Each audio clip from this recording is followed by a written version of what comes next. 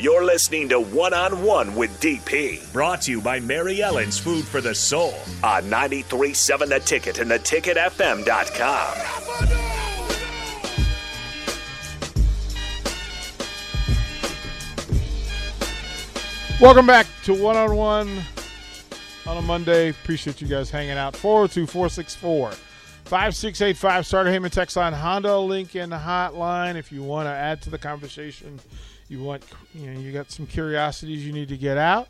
All of that. Magic, the answer to that question is yes. To that question, you are appreciated, kind sir. You are a great ambassador for Husker sports fans and athletics. From the text line as well, I was always curious when all those gymnasts are spinning through the air with doing 20 twists, how in the heck do they know where they're at? Primarily it's air awareness. It's not always what you spot, but that definitely is a helpful technique. It depends what you're doing as well.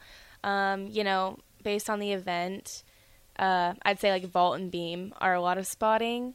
Bars, you kind of have to be one with the bar. If you're doing a release move, you should be looking at the bar. But when you're in a handstand, you don't really look at anything. So you just kind of have to balance. And I feel like that's how it is with floor too. Like you just have to be confident in your body and your air awareness. But yeah. So, I mean, is that muscle memory? Is that spatial memory? What is that? It's muscle memory. If you're, developing a good technique as a young gymnast, regardless of how old you are, if you start young or older, you kind of all have to start at the same level. And depending how seriously you take, a good foundation and technique, I think that can take you really far. Personally, I think I'm more of a technical gymnast than a trickster, but some people who kind of just grow up throwing things and then they repeat it, then it does become muscle memory. Give me that again, between the difference between the two types. Oh, okay. So, there's a technical gymnast, okay. And then there's, for lack of better words, just a talent trickster that just can try something. Talent versus skill, would that be? More I would say talent. I don't want to say talent versus technique because you can definitely have both. And it's really I'm not referring to one or the other. But, okay, so floor. I mentioned I'm not the strongest tumbler. If somebody just tried something and then repeated it and could get it. Mm-hmm. But for me, I need a good, I'm very type A, what do I need to do? What leg needs to go? Where do my arms need to go? It's when you learn a full. This is also common, I feel in cheerleading. Mm-hmm. You kind of it's trial and error. And then once you get it, you just continue to do it. But I remember when I learned my full, there was a very set, spot, wrap one arm, keep your hips open, whatever. And then some people just throw it, and if they got they can it, just do it. Yeah, they can just do it. See, okay, that makes sense to me because me as an athlete, if I saw it, I could do it. But if you told me how to do it, I would mess it up. Okay, yeah. So I would say probably I'm the opposite. Okay. Well, I'm a little bit of both. Another good example is my bar dismount. So in club, I used to do what's called a full out. Mm-hmm. So it's a double flip and you full on the second one. So there's a lot of different ways you can do a half in, half out. You can do a full tuck and then a full full. So I would watch, these college gymnasts who are trying to stick it all the time. And I would try to learn this technique, watch and rewatch and try, an arm thing. I'd try my coach had me clapping at one point when I should be preparing to twist, whatever. And then before my senior year of high school, I tried a different dismount, which was a double layout, which is a double twist, but in a different position. And nobody taught it to me. I literally taught it to myself. I just tried it a couple times and picked it up. And now it's literally the one I compete. And I did the other one for literally my whole life since I was 13. And then I learned this when I was 17. So you know that you're not normal, right? You know that you're barely human. Yeah. Right? You're barely human. This is some alien stuff that as you talk about. You know what I put these two fulls together, and most people really, if I asked them to roll over on a mat without hurting themselves, that they probably wouldn't do that. How much work do you put in with a particular skill before you activate it into your routine? So if you're doing a thing, are you in the pits for 3 months before you're willing to try this? What's the process? It's different for each skill, but definitely like what you were kind of getting at. Definitely want to start in a pit and just fling yourself in the air. And then even if you do have a good technique, even if someone's telling you how to do it step by step and you try it, it's not going to be perfect like on the first try. But I would just say until you're safe and confident, like you could be safe and confident, but you might not have done enough reps, so maybe you're not really safe to move forward. But it's usually like kind of a mutual thing. I mean, my coaches were really supportive once I did figure out the new bar dismount, but it was my decision. Like, I'm pretty sure I did one day in the pit, and I was like, let's put an 8-incher in. And then we did, and then, yeah, it's just up to me. And the thing, too, with gym is it's half mental, so if someone else is telling you to move it somewhere, and you're like, no can do, then it's not going to happen. But, you know, if you have, like, a good system going and you both feel confident or come up with a compromise, then do you borrow from teammates? Like you see a teammate do a thing and you go, you know what, I need that. Yes. And no. Okay. Yes, because I think you can definitely learn from your teammates. Like having a team is like a really strong like asset to watch and learn, especially if you don't know how to do something, and having opposite strengths too. Can be beneficial. But what Brian, my bar coach, actually helped me once too was last year, you know, I had one of my teammates who had one type of dismount that looked a certain way on her. And I'm like, oh, I should try, like, I want mine to look like that. And he's like, but you do it your way. So like, why would you want to make it look like hers? But so sometimes it can be really beneficial. And sometimes if it's working for you, like, don't overthink it. I'm a huge overthinker. What? 4.0? Yeah. No, not at all. Yeah. Not at all. From all of that, we were talking earlier this morning, previously about athletes competing with themselves rather than their environment, their surroundings, their situation. For you, the amount of work that you put in, is that dictated by people, coaches saying, hey, work on this, or is this a thing that you control because you know what you should be doing and how this is supposed to work? Again, both. It's a gray area. Yeah. Definitely, especially freshman year, just because they've gotten to know me better, so they definitely take my, you know, opinion. They'll listen to you? Okay. Yes. Okay. But especially freshman year and even now, you know, it's kind of the coach's job to come up with the assignment. So unless you're physically, like, in a lot of pain where you're like, no, like, can't actually do the landing this many times, I mean, it's pretty average to just try and, like, respect the coaches and do the assignment you're told. At the end of the day, I do know my body, so I do know what's good for me, but that doesn't mean that I just get to create my own numbers. But I will say that they're really good at compromising. So if you put in the work halfway, that's honestly, like, what I pride myself on is I work so hard on the front end, so then if something comes up, like, you know, they totally listen to me and respect me and know I'm being honest. So just put in the work ahead of time.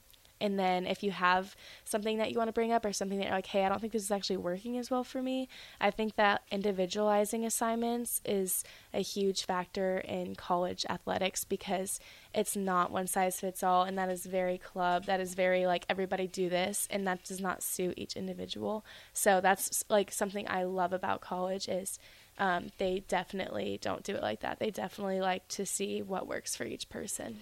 What's the line for you for injury, hurt and injury, right? Ooh. Right? You're asking the wrong person because even when I'm injured, I will literally act like I am not. But I get that, right? Like, I absolutely get that to get through an entire gymnastics season from off season through without injury is almost next to impossible. So where do you draw the line between, you know what, pump the brakes, Kenzie, you need to chill, to, oh, tough through it, we got work to do? I think just experience of the sport through all the years I've done it kind of teaches me that, and I do know my body. I will almost never, you know, get out of a competition. So one being freshman year, it was February 7th, and she knows it. Like, look, what time was it? Yeah, like probably around 4 p.m. But I did a dismount wrong on bars, landed it wrong, like slid forward as my feet were down, and I hurt my heel badly, and I knew it in the moment. Like, I definitely knew it. I literally crawled off the mat, and it wasn't my ankle, so some people were kind of confused because they were like, I don't know what to do about it. But after an MRI, I ended up, like, tearing my heel pad off my bone, but it's, like, superficial. Say that again. I tore my heel pad, which is the superficial soft tissue on the bottom of your heel, the squishy part. I have a heel pad? Yes, Rico. But I've never heard, like, I don't think I've ever heard anybody say they tore it off the bone. So I am prone to the most unusual injuries of all time, and the doctor has only ever seen it one other time in his entire career. Some guy who was in, like, a construction accident, I'm pretty sure. Wow. But so what happened was... Construction accident, gymnastics. Honestly, kind of the same thing. But we warmed up vault, went to bars. That's when it happened. I put this heel cup and taped it. And so it was like a high heel kind of because it was like that on a silicone thing. And I was like, well, I'm just going to go to beam now. And then I literally was doing beam and, like, not touching my heel to the beam. I was doing it all in tippy toe, which honestly works out for beam. It's okay. And then I went back and we changed leaders and it was time to compete. And so I hadn't done vault since I heard it, and I couldn't, like, run normally, but I still competed vault. So that's that. And then I went to bars, and that was my first event title, was that meet on bars, because I was, like, so mad that I couldn't vault to what I thought I could. So I, like, took it out on bars, and I actually got the event title on that. And then I went to beam and also hit that. So that was that. Yeah, so she'll be using the heel pad for... But then I was out afterwards for everything for the next week, and then I came back on bars the following week because they only had 5 people, so they did 5x5 count. So the next meet I came back on bars, and I think I exhibitioned beam, and then the next meet I did bars and beam, and then finally the last meet was Big Tens, and that was the first time I vaulted, and I actually got my career high on vault that meet. But I did vault, bars, and beam, and then the season was over, and then we went to regionals, which I just made on bars because I don't even think I had enough, like, really to calculate a good score for especially. Well, that's why I asked about the next event, the all around, because it helps you get into other spaces when it comes to off season stuff. So, you know, it's a tough decision. I want so bad. I have gone back and forth. Like, I want to do it all, but physically right now, I'm not planning on it, but I'm also not closing the door completely. I don't think doors close for you. I think they just kind of wait for you. I just think don't tempt me because I have practiced today. You'll watch me try and start tumbling right now. Well, that's the part of it, right? So then I want to ask, because how does this coaching staff boundary you? Because they have to be careful in not limiting exception, right? If you're an elite athlete, they don't want to get in the way of it, but they also have a responsibility to protect you. So when Kenzie gets her hair on fire and decides, let's go, on a scale of 1 to 10, when does Coach Brink tap you on the shoulder and say, pump the brakes? A lot. She, not a lot, but she definitely listens, and she definitely is observant if you are, like, down or, like, not yourself, in which we all go, I'm fine. So it kind of is us. Shocker. But there have been times, I want to quote, when I have not been fine, and I told her. So when she asked me, and there have been times where I really did take a break. But yeah, that's good to mention as well. That same season, when I was trying to, like, ease back into, like, each event, I did not just get thrown into beam. I had to kind of work and practice against other girls to who's going to get the spot, because I think that partly she didn't want to just be like, here, do your whole thing, because she wasn't sure if I was really, like, ready for it yet. But again, like, she gave me numbers to do and I did them. So at that point, if you're kind of undeniable in the fact that you can handle it and you're hitting it, that's kind of how I ended up doing it back at Big Tens. But yeah, it's a good compromise. Like I said, like, she the point is that she, didn't force me to do anything. It was in my hands if I could do it or not. And if I were not me and I couldn't do it, then I just as easily would not have done it. But I am me and I wanted to do it and I could do it. So that's how that happened. I can just see you two just snorting each other forehead to forehead. I'm going to do this. I'm not going to do it. Best relationship. We have the best relationship. Because you're so much alike. HB? Yes, you both are. Oh, my goodness gracious. We'll throw it a break. We'll come back, close out one-on-one with Kenji Davis. I had questions. Got to talk about the parents and the coaching aspect of it. And then we got to ask her thoughts on Baker Mayfield to her Carolina Panthers. We'll be right back. Watch live on Facebook, YouTube, or Twitch. You're listening to One-on-One with DP on 93.7 The Ticket and theticketfm.com.